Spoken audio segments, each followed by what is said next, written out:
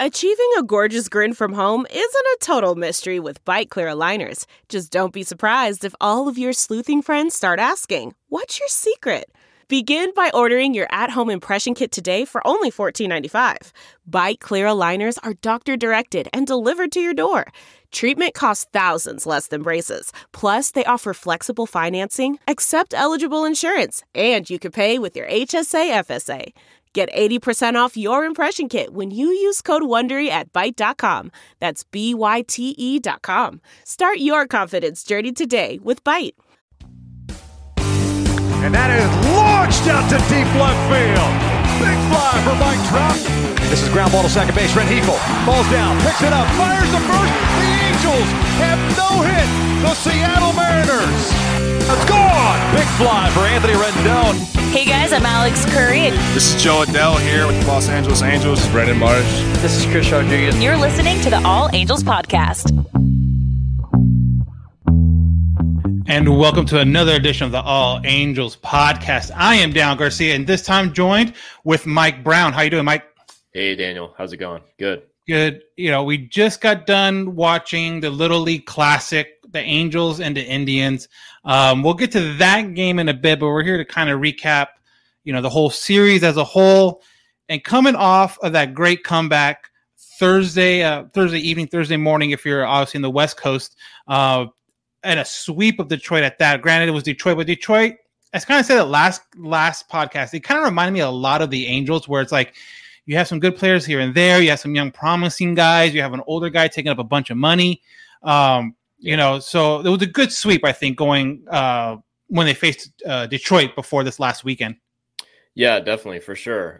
You know, Adell had kind of his moment as a halo so far with that grand slam on the top of the ninth. I think that was in Game 3. But yeah, overall, it was a solid series against the Tigers. I know a lot of people were expecting Miguel Cabrera to hit number 500, but they ended up getting a big show out of Ohtani that game where he started and then hit his 40th. But yeah, probably Ohtani's best start of the season, maybe one of his best starts of his career so far, going 8 innings. But yeah, it was a really, coming off of that series, I think we, as Angels fans, we were definitely at a high for sure. Yeah, so they go into Cleveland again.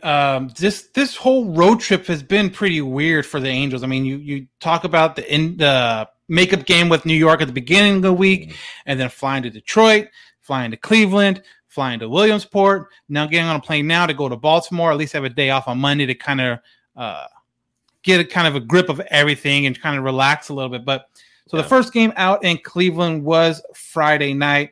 You had Jaime Barría on the mound.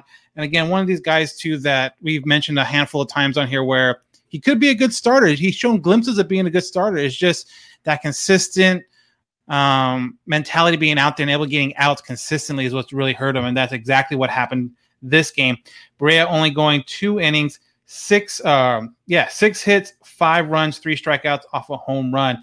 And that kind of, I mean, you knew the Angels weren't going to do that again as far as coming back from, 8 or 10 down against Detroit. So when Cleveland got up 5 in the first 2 innings, you knew that they're going to have to start kind of chipping away at it right away.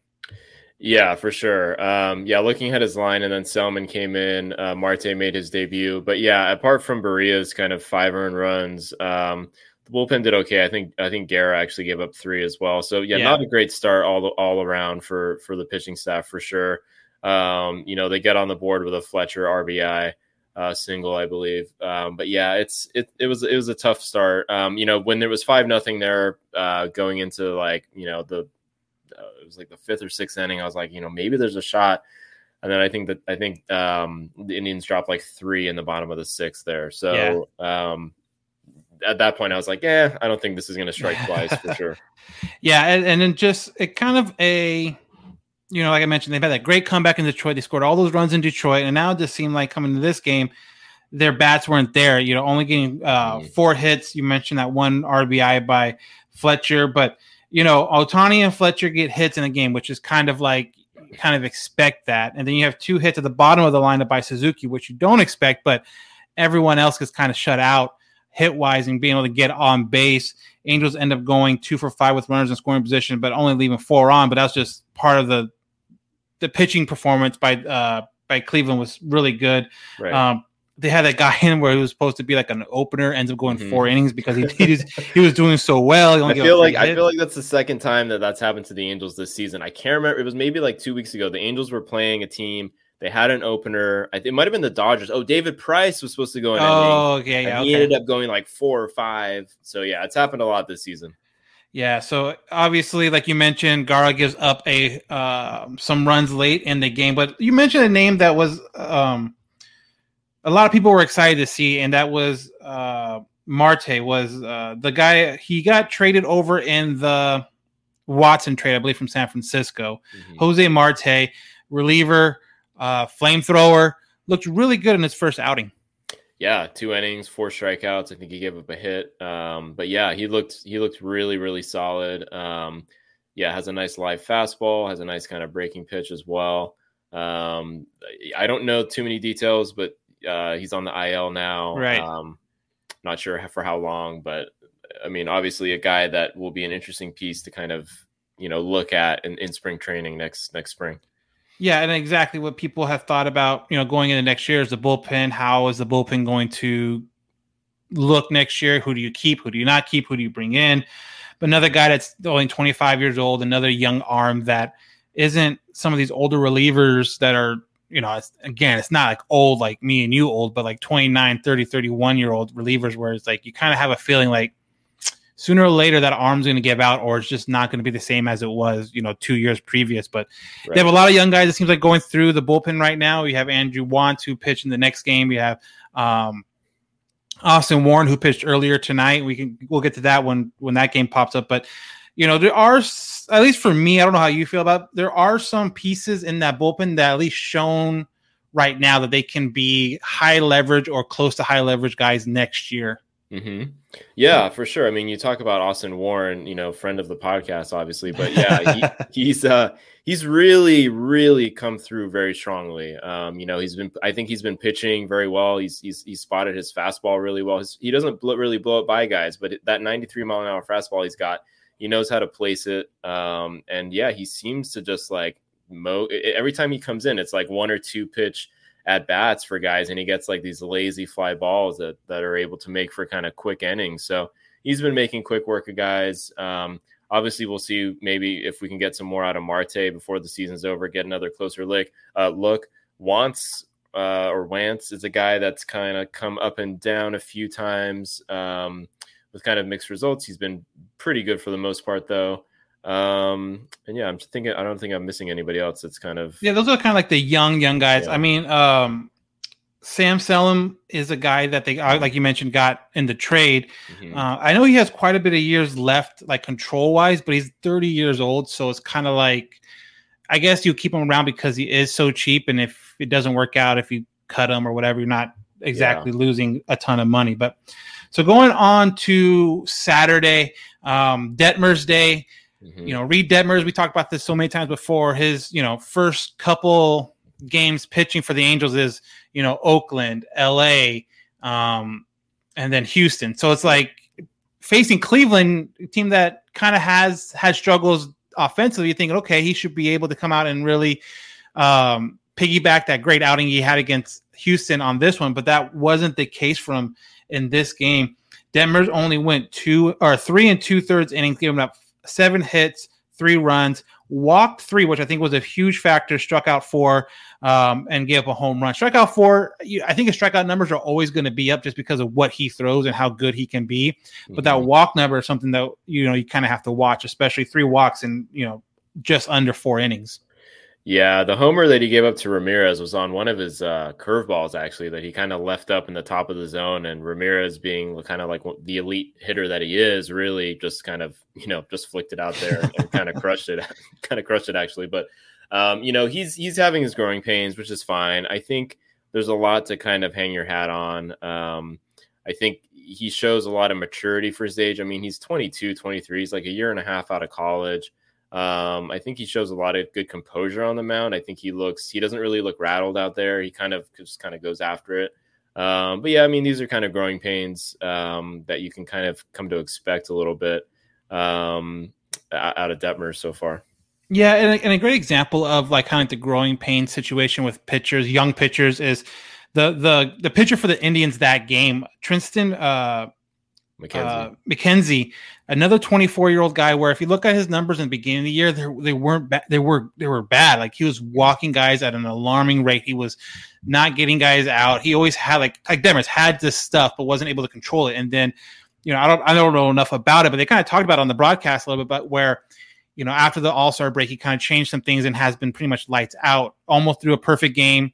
His previous game against Detroit. So, it is very possible that not only Detmers, but a lot of these younger guys on the Angels can make an adjustment. Maybe it's this season, maybe it's something in the off season, but you're trying to see it with a lot of younger pitchers just in baseball in general. Get them out there, get them their bumps, if you will, and then let them kind of adjust. And if they're good and if they're mentally there, they're going to adjust. And hopefully that's something that you can hope for, like with a Detmers and Chris when he comes back and all that stuff. Yeah, and real quick, a good comp. When I was watching Detmers pitch yesterday and seeing kind of him struggle, I was like, you know what? We were thinking the same thing about Patrick Sandoval maybe like a year and a half ago, where we were like, this guy looks super talented, but like he can't get through the fourth, or he's struggling, or he's walking guys, or he's getting lit up, later on in his outing.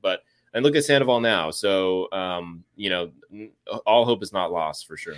Yeah, it takes a process, and I think sometimes fans, Angel fans, I think maybe just fans in general, always expect, okay, if you're up in the major leagues, you're ready to be that top guy now. Where it does. It's going to take him 2-3 years to kind of figure things out, and then if he does it in the right way, in the right kind of time frame, when he gets to like that 27th year season, he's going to hit the ground running, and he's going to be something to really be a force within not only in the organization, but obviously in Major League Baseball too. But not a great outing. He's going to have these outings. Not the only time he's going to have these kind of outings. Like I mentioned, 3 2/3, 7 hits, 3 runs, 3 walks.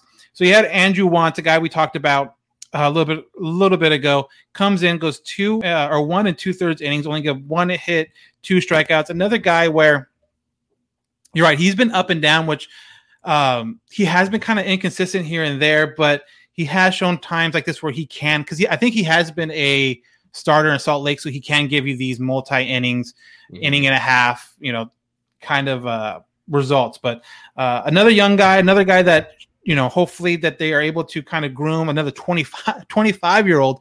The way it's going right now with some of the guys that get brought up, whether it's position players or pitchers, this team's going to be really young next year, it feels like. Yeah, it does. It really does. Just talking about the relief guys that you mentioned, I feel like it's going to be a very young bullpen.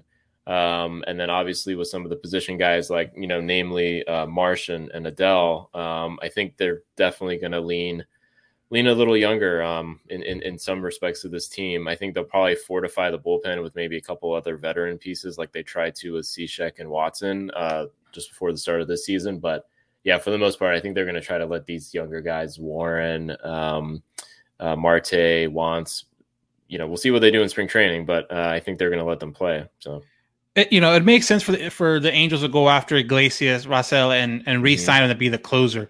But let's say they do that. Let's say they do re-sign Raisel, and you see these young guys, like you mentioned, getting kind of being part of the system right now and actually doing okay. Do you still feel like they need to have another, like, not just a veteran, but like a high-priced veteran lockdown kind of guy in that bullpen? Or do you think Raisel in the 9th inning, and then maybe Warren becomes that 8th inning or someone along those lines? Do you think that's enough? Or even like Marte, Marte obviously has great stuff. Marte can be an 8th inning guy. Do you think there's enough there? Or do you think they need another like high-priced shutdown kind of guy? Yeah, I mean, I think it's hard to say. I mean, I would be on the side of caution and say they should go and get another high-leverage guy so that if it doesn't work out with those guys, they kind of have a backup plan. But if it does work out with Warren and some of these other guys, then they just have an abundance of great pieces to kind of close out the game. So I would err more on the side of sign Iglesias and then maybe sign kind of like a veteran guy that still has some upside, that can just be a veteran presence, because these guys are still really young. And, the reliever role is so volatile that you don't really know what you're going to expect year to year. And I think, if anything, you look at the team like the White Sox right now that went out of the deadline and got like Kimbrel and they got Hendricks already. So it's like they got so many guys down there. So I think the more guys you can get, the better to pair with the young arms for sure. And that's a good point too. You talk about the White Sox. They already had a pretty good bullpen before they made the additions at the deadline. I think that's almost kind of what the Angels need to do too. Is like, yeah, you re-sign Russell, you get these young guys. Now, if it's close, if you're like in the White Sox situation where you're leading the division in an actual like a World Series contender, yeah, then you can add on and trade maybe pieces away and work the budget with that, because that's obviously going to cost you money also. But I don't know if that's necessarily a huge need right now, unless something happens with these younger guys that they kind of blow up and they don't show that they can be this consistent presence like they have been. But I think we're in agreement. Russell at this point needs to be a re-sign. If you're not going to deal him at the trade deadline, there's no reason not to re-sign him. Otherwise, you lost out on a real big opportunity. Yep. So after Detmers goes out, Wentz comes in again, ending in 2/3, only 1 hit, 2 strikeouts, look really good. Stop the bleeding at that point. Myers comes in for 2/3 of an inning, gives up 1 run. Cishek comes in, gives up 2 hits, 1 walk and a run. Selman comes in for the last 2 innings, and at that point, they're just kind of trying to get through the game. He goes 2 innings and has a pretty good, I think, clean. Yeah, only gave up 1 hit over 2 innings. So, it's a 4-run game, not a huge spread, but they had not gotten anything going offensively the whole game.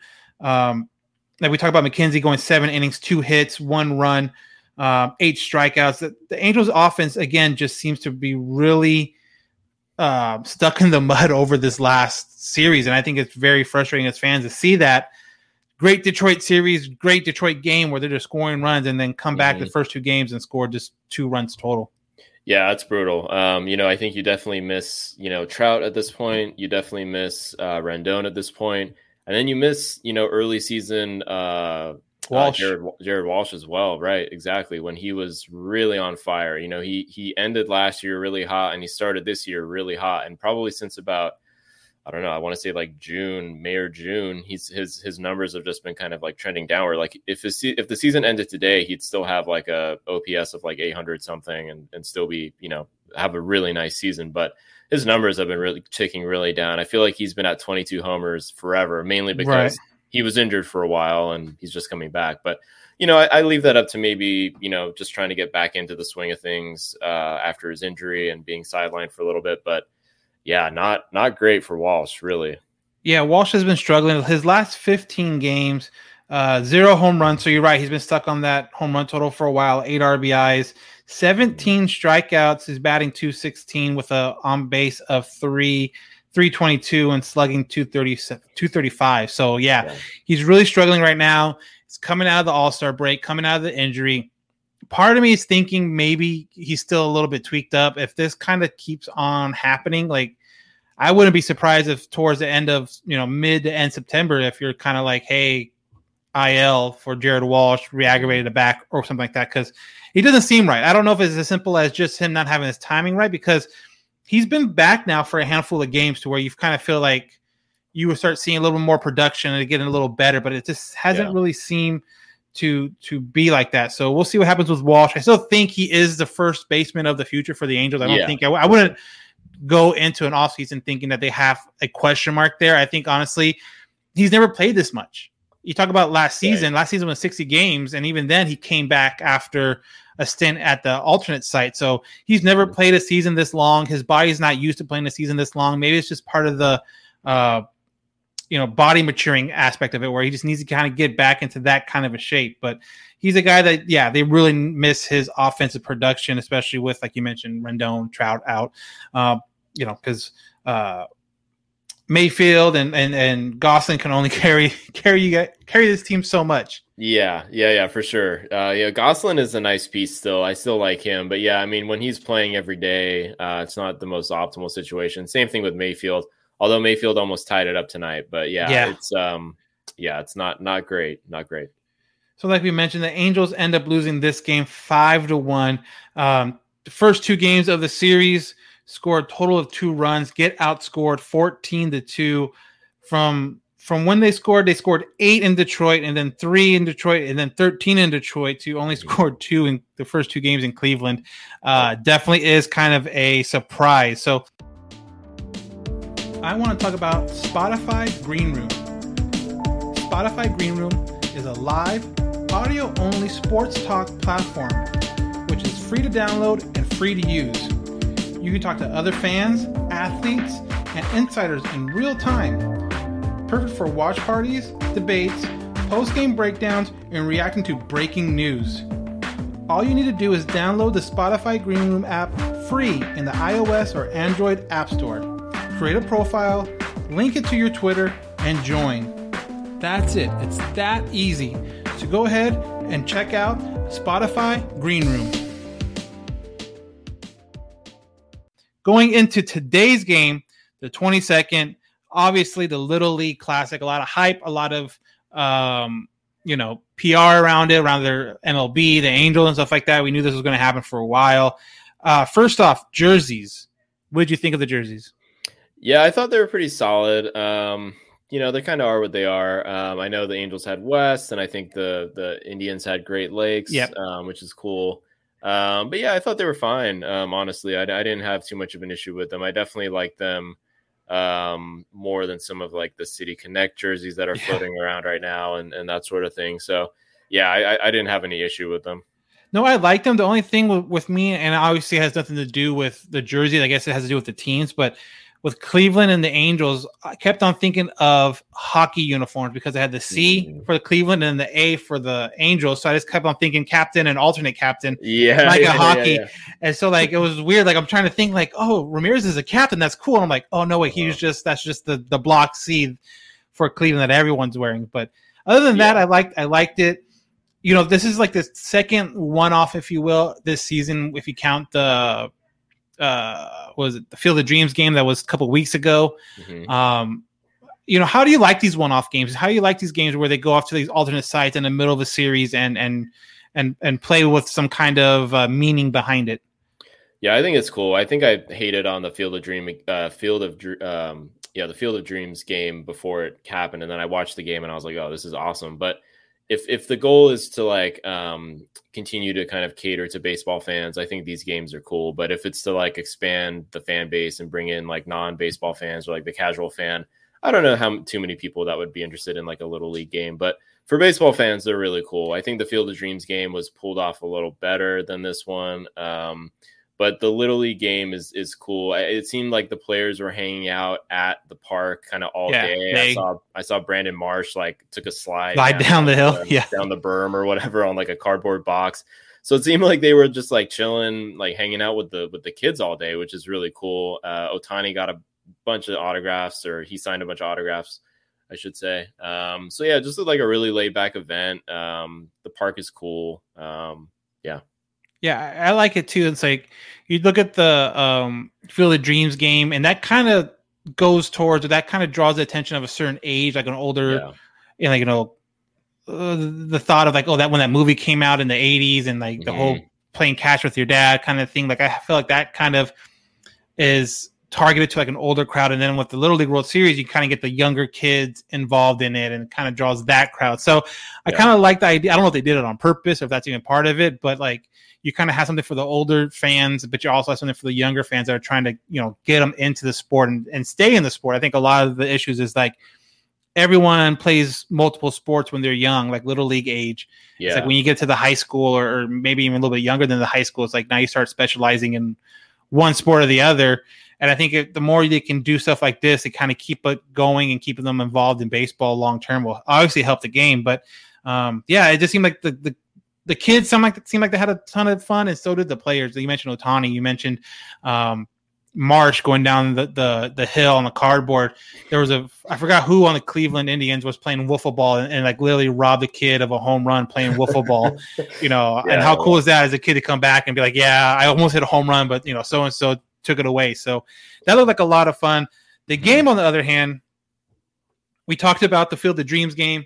That was explosive. That was fun. That was offense everywhere. That was, unless you're like a fan of pitching duels, right? That wasn't for you. But otherwise, you had a walk-off. You had, I don't know, like 6 home runs. This game didn't have nearly as much as that. Cool concept. You love the fact that they're out there in the Little League. They do the specialty things really well. And I don't know if you caught it or not, but the mic'd up segment with Jared Walsh at first base was pretty cool. They're talking to him and stuff like that. So like little stuff like that I really enjoy in games like this, where you do feel like you get a little bit closer to the players than your regular Tuesday game in Anaheim.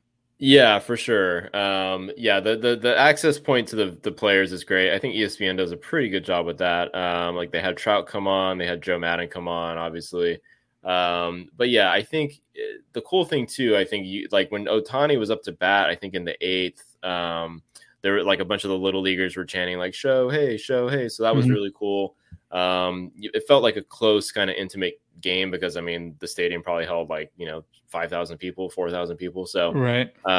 Yeah, I like the intimacy of it. I like that the kids were like, anytime there was like even like a pop up or like a foul ball, kids were like, oh my yeah. gosh. Like, well, was it me or was like I don't know if it was where the mics were set up or how like sensitive the mics were, but it just seemed like every single time they made like solid contact with the ball, it sounded like it was going to fly out, even though it might have been like to the warning track or like, to the outfield, like, the edge, the middle of the outfield. But it just, I don't know, maybe the mics were set up a little bit closer, but it just sounded like they got a hold of them. Yeah, I think that's the ESPN mics. People have talked about that for a while, with the ESPN mics just being really loud every time you make contact. But yeah, no, overall, I think the kids enjoyed it. You could tell that the kids were super excited to be there. And yeah, it was kind of a great experience. They got to see Shohei and, meet up with Mike. So great. Yeah. And at the beginning of this road trip, Mike Trout did, it was a big news that Mike Trout was going on this road trip with the Angels for the first time since like Minnesota, a month or so back. And, part of me just thinks, hey, this was a good opportunity for him to actually get out there and meet fans. I'm sure that was a plus for him and his brand and all that stuff and just being Mike Trout and then going to Baltimore next, close to home. But it was cool to see him out there. And every single baseball little leaguer on the New Jersey Toms River team got a signed ball from Mike Trout. So that was pretty cool. That was pretty cool. That's something that those kids will remember for a long time. So in the game itself, Jose Suarez took the mound. He's again another one of these guys where you just feel like if he can get things figured out, he'll be fine. He it seems like his pace is always kind of up and down. It always seems like he's taking too long or not long enough. It's just that's kind of the weird thing about him. He ends up giving up 2 runs off a home run in the first inning, and it seems like that's been the issue with some of these younger guys so much recently. It's just getting out of that first inning. Yeah, it's been tough for him. And I think even Vasgersian made a point. I think it was probably the first inning still where, Suarez was laboring and he's really intentional on the mound. He definitely takes his time. But yeah, Suarez is an interesting one because coming into the season, if you had told me that Suarez was going to get as many starts as he has this season, I would have been like, oh my God, like what happened to our season? Right. We're really going to rely on Jose Suarez. But no, he's been, pretty decent, more than you could have asked for, honestly. And I was looking up his age right now, and he's still 23. Yeah, he's so young, which is crazy. He must have made his debut when he was like 21 or 22. Yeah, he was 21 in 2019. Yeah, which is just insane, all things considered. So, I like Suarez a lot. I think he's shown a lot if he's this young and he's pitched as well as he has. He got into some trouble. But I think he's probably a season or 2, maybe next season he'll turn it around. But I see him as kind of a solid guy that kind of fits into the middle of the rotation moving forward. He's not I don't think he has the upside of like Sandoval or C-Rod, obviously. But if he can be like a 4th or 5th starter and put up like a 4 ERA or a sub 4 ERA, which he has up until today, I think his ERA is over 4 now. Yeah, it's 4.06. So even then, I mean, he has one good outing, that thing's in a dip. So yeah, it's like right on the edge. If he can be this guy for 120 innings a season, I feel like we'd be in a good spot. But yeah, exactly. That first inning, it just seems like I don't know if he has that. Like you mentioned, he's 23 years old. Does he still have jitters coming out of the starting a game? I don't know, but if you're telling me a 23-year-old gets nervous about pitching in front, like on a major league mound, I'm like, yeah, that makes plenty of sense. So I don't know if that's it or what, but it just seems like once he gets in a groove, he's okay. And after that, his innings did, his pitches in the innings did add up fairly quickly. He ends up giving up another run in the 4th. So he goes 4 innings, 6 hits, 3 runs, 2 walks, 4 strikeouts, and the 1 home run we talked about earlier in the first inning. But all in all, not a terrible outing. Like, yeah, you wanted him to push more, but if you can get only 3 runs scored on him and then like come in, Warren, Cishek, both go 2 innings each, absolutely shut it down. that's good enough to win a game. You should be able to, at least, especially a team that's like the Angels. They're hovering constantly around 500. They're constantly up and down, kind of like the Angels. But 3 runs in this game should have been enough to make it competitive. And the Angels did not come up clutch in certain situations. Some guys didn't come clutch in certain situations. So hard to blame the pitching in this aspect because Angels lose 3-0. So even if it's a 2-run game, it's still not enough. So some guys that seem to really be struggling, Upton, Stassi, some of these guys, Iglesias, are getting not only not getting on base, but just striking out and kind of hitting in double plays. I will say this though, Upton did hit one really, really hard, I think in the 4th or 5th inning that ended up into a double play. But if that finds a hole, that's scoring a run right there. Yeah, for sure. It's just it is what it is at this point. Upton, since coming back from that injury a little while ago now, he's kind of hasn't been the same player. We talked about Walsh and his struggles. Iglesias, I'm kind of shocked at Iglesias' numbers, honestly. He struck out twice tonight, and he's got a 666 OPS, which is below league average. I think league average is 700, so he's hitting below league average. But I think I have like bias with Iglesias because I feel like every time I watch an Angels game, Iglesias is like getting a double or like making contact and getting a single or something. But he's been struggling too. So it's just all across the board. And then you got the young guys who, Marsh has been playing, hitting better lately. Adele after that grand slam in Detroit. Almost got one today. Yeah, he did. That one that he connected with, it just went foul. That had some distance on it. And I liked it too, because after that, they started showing the reactions of some of these little leaguers. And then obviously kids are going to be kids and they're going to show like their emotion out there. And there's like a handful of kids with their hands like that. They got up for it. Like, even though it was foul, they started clapping. And then even that next pitch, it was, Joe, they started a little chant.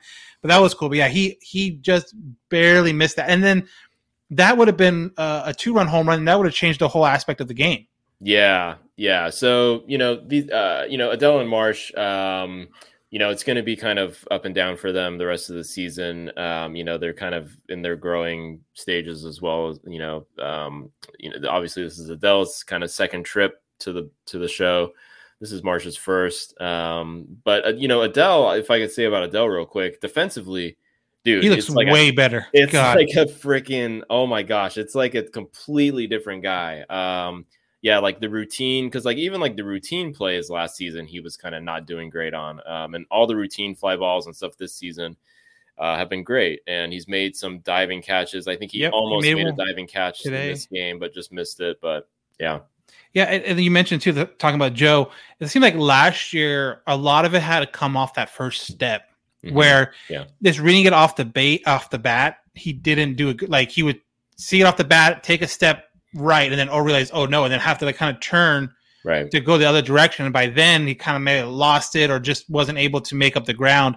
Where this season, it seems like he's reading it off the bat really well, getting to some hard balls, even cutting off some hard hit balls to keep singles or doubles to singles. And just like you mentioned, there's been a handful of plays where he's making diving catches. And honestly, too, I think the biggest thing that people don't really talk about enough is that he's doing it both in right and left. Yeah. And anyone that's played baseball long enough in the outfield knows that the spin on the ball, the way the ball kind of comes at you in these two positions can be different. And to be literally in left field one night or 2 nights in a row, and then the next time being, the opposite field for the next, 3 nights in a row. For him to be doing that well in both spots is a plus for the Angels, because now when Trout gets back, when, whatever they do with that outfield position, you feel comfortable putting Joe in right or left and not having to be like, well, he's not really great at right. Like, Upton's stuck at left. He can't play right for whatever reason. But it feels like Joe can play either one, and that's obviously going to help him going forward. Yeah, for sure. It seems like they're kind of trying to gauge which spot he fits better in this season. They're trying to say like, okay, in 2022, is Joe going to be in left or is he going to be in right? Obviously, you have Upton in left until I think the year after next. Yeah, the end of next year. Yeah, the 22s is last year. Right. So he'll probably be a right fielder. But I think, it's been great to see him kind of flourish really in the outfield and be a better defensive player. So we kind of talked about that at bat with Joe. That was, I believe, in the 8th inning. He ends up walking. Ohtani comes up later that inning. He ends up walking as well. So now you have one on, bases loaded.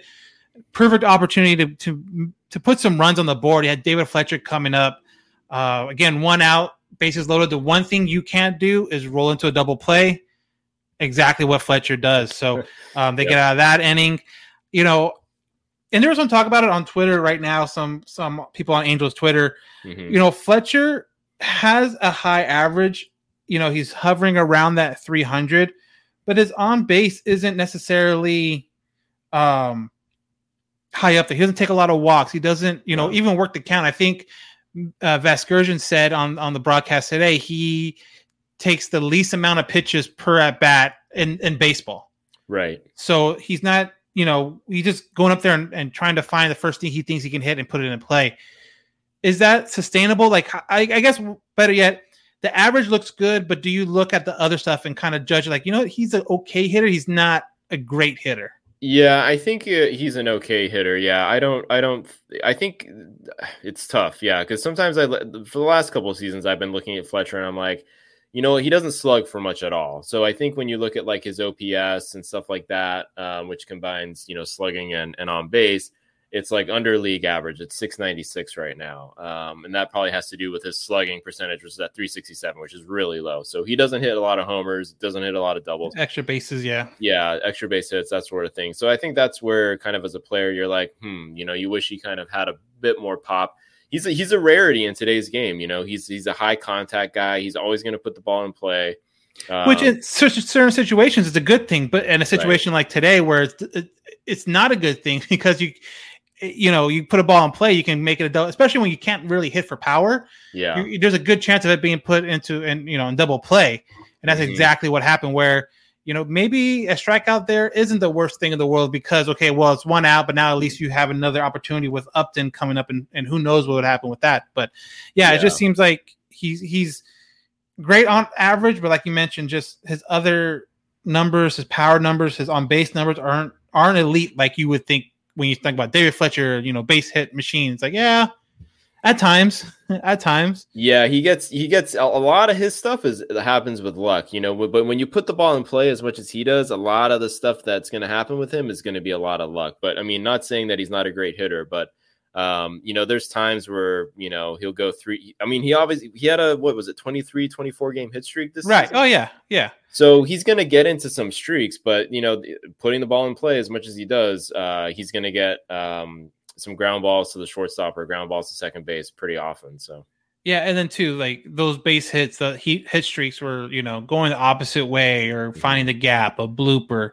Yep. He's not a guy that's he has a hit streak of 20 games and has 10 extra base hits in that time. It's just that's not gonna be his game. So I mean, he's a great hitter. I just don't know necessarily if he does have a reputation of being like a clutch hitter because he does put the ball in play. And like you mentioned, they're going to fall at some point. But at the same time, it sucks in those situations where bases loaded and you have a double play because you do put the ball in play so much and it's not hit hard. Really. It's kind of one of those, hopefully it finds a gap and it gets through kind of deal. It's tough because you always hear Gooby on the broadcast like, oh, David Fletcher's up. He's great with runners in scoring position, and Fletch is going to come through here, and he comes through a lot of times when there's runners in scoring position because he does put the ball in play so often. But a lot of times you're going to hit into these double plays. So I will say though, I agree with a lot of people when they say a Fletcher leading candidate for the Gold Glove at second base. He has been really good at second base to a point where. He gets a Gold Glove at second base. Maybe, I don't know if depending on who is going to be that shortstop next year, maybe bump him over if you're not able to get a guy that you want or you feel comfortable with. Mm-hmm.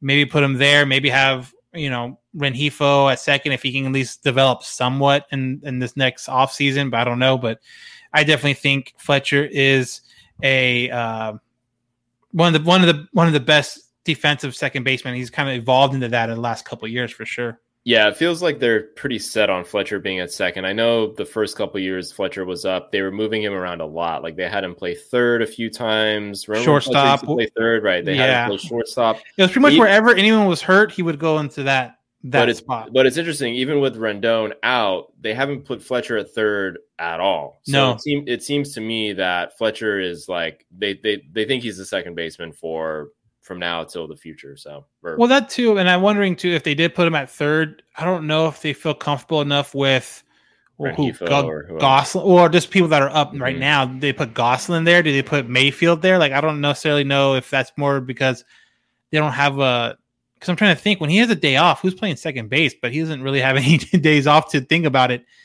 So, Gosselin to me seems like the logical fit for if Fletcher was to play third or something like that. Right. And if Laces was still in the lineup, it'd be Gosselin at second. But I can't really remember too many times Gosselin being at second. So the Angels coming up this next series have an off day Monday and then go to Baltimore for the next 3 games, which is going to wrap up this long road series.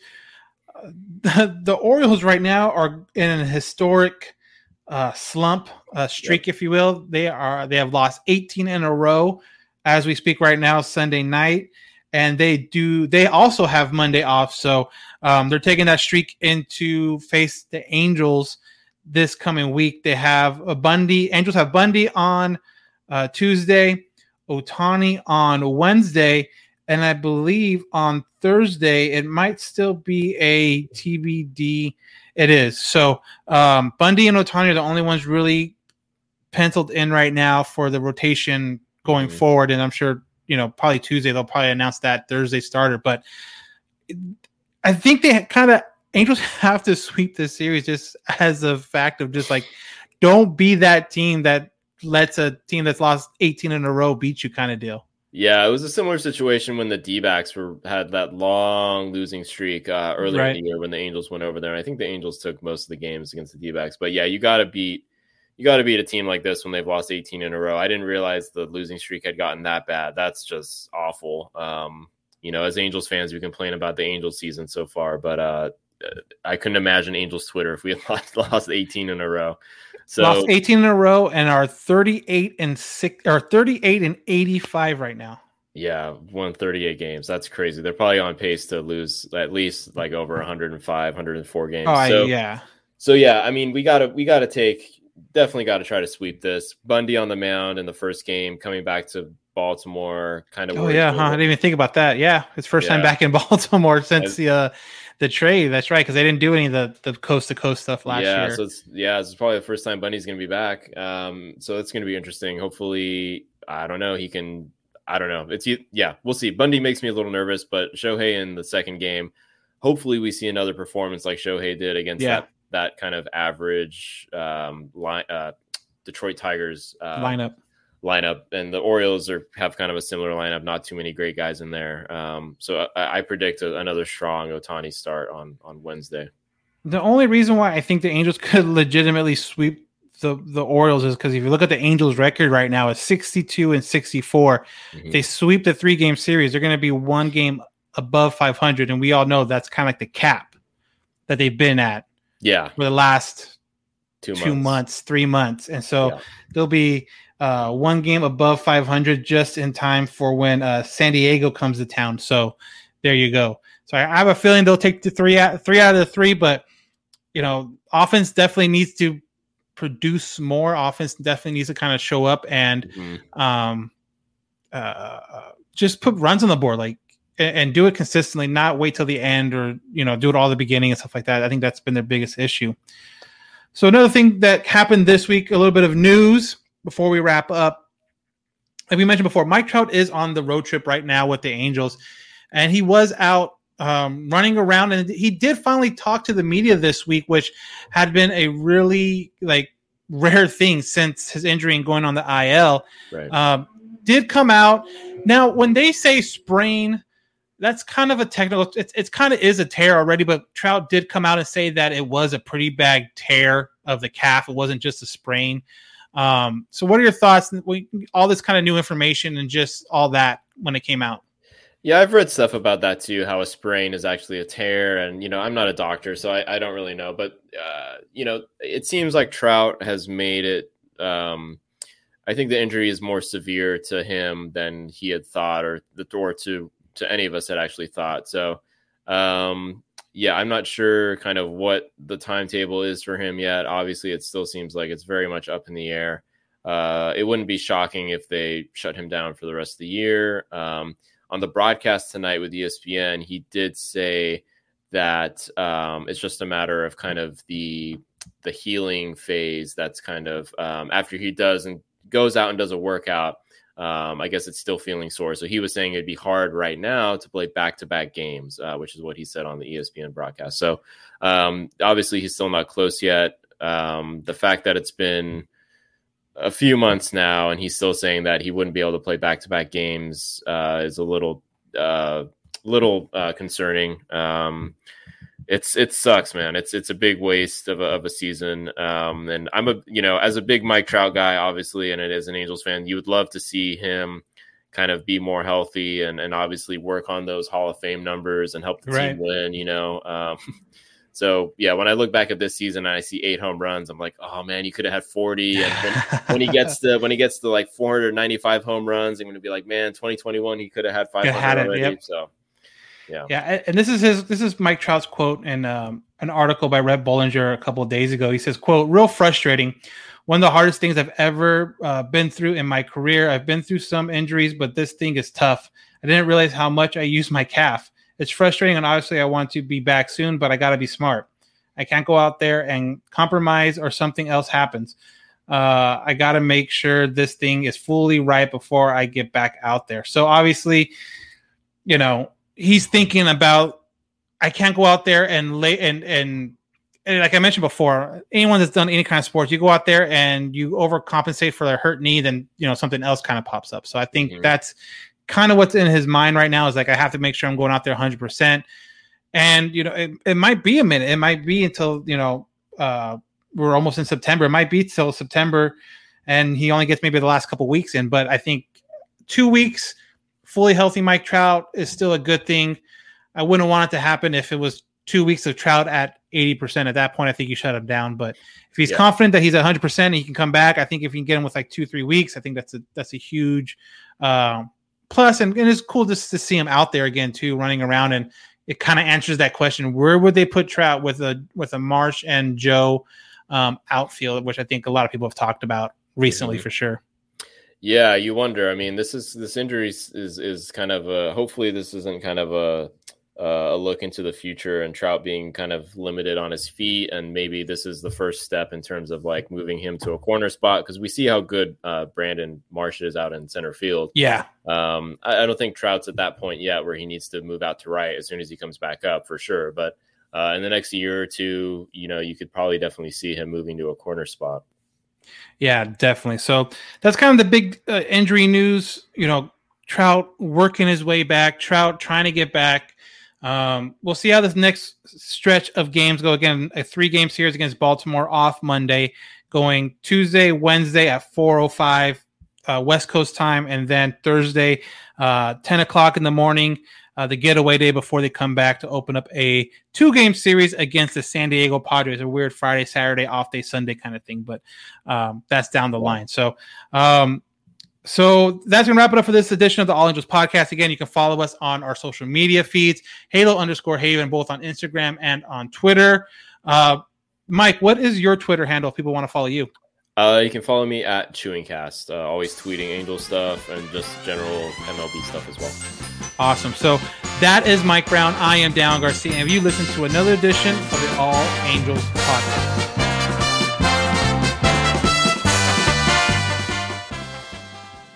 There's no distance too far for the perfect trip. Hi, checking in for... Or the perfect table. Hey, where are you? Coming! And when you get access to Resi Priority Notify with your Amex Platinum card... Hey, this looks amazing. I'm so glad you made it. And travel benefits at fine hotels and resorts booked through Amex Travel. It's worth the trip. That's the powerful backing of American Express. Terms apply. Learn more at americanexpress.com/withAmex. We're driven by the search for better. But when it comes to hiring, the best way to search for a candidate isn't to search at all. Don't search. Match with Indeed. Leveraging over 140 million qualifications and preferences every day, Indeed's matching engine is constantly learning from your preferences. So the more you use Indeed, the better it gets. And listeners of this show will get a $75 sponsored job credit to get your jobs more visibility at Indeed.com/match. Just go to Indeed.com/match right now and support our show by saying you heard about Indeed on this podcast. Indeed.com/match. Terms and conditions apply. Need to hire? You need Indeed. Delve into the shadows of the mind with Sleeping Dogs, a gripping murder mystery starring Academy Award winner Russell Crowe. Now available on digital. Crowe portrays an ex-homicide detective unraveling a brutal murder he can't recall. Uncovering secrets from his past, he learns a chilling truth. It's best to let sleeping dogs lie. Visit sleepingdogsmovie.com/Wondery to watch Sleeping Dogs, now on digital. That's sleepingdogsmovie.com/Wondery. Searching for NBA playoff coverage? We've got you. The Old Man and the Three, presented by BMW, gives you an inside look into the world of sports. Hosted by former NBA sharpshooter and Duke legend J.J. Redick and sports writer Tommy Alter, The Old Man and the Three offers unprecedented access to the league. Tommy and JJ discuss the NBA and interview some of the biggest names in the league, like Devin Booker and Luka Doncic. NBA final season is the perfect time to dive in, and you can listen to The Old Man and the Three wherever you get your podcasts. To hear episodes brought to you by BMW. Push the limits this NBA season with the brand that set the ultimate standard. BMW, the ultimate driving machine.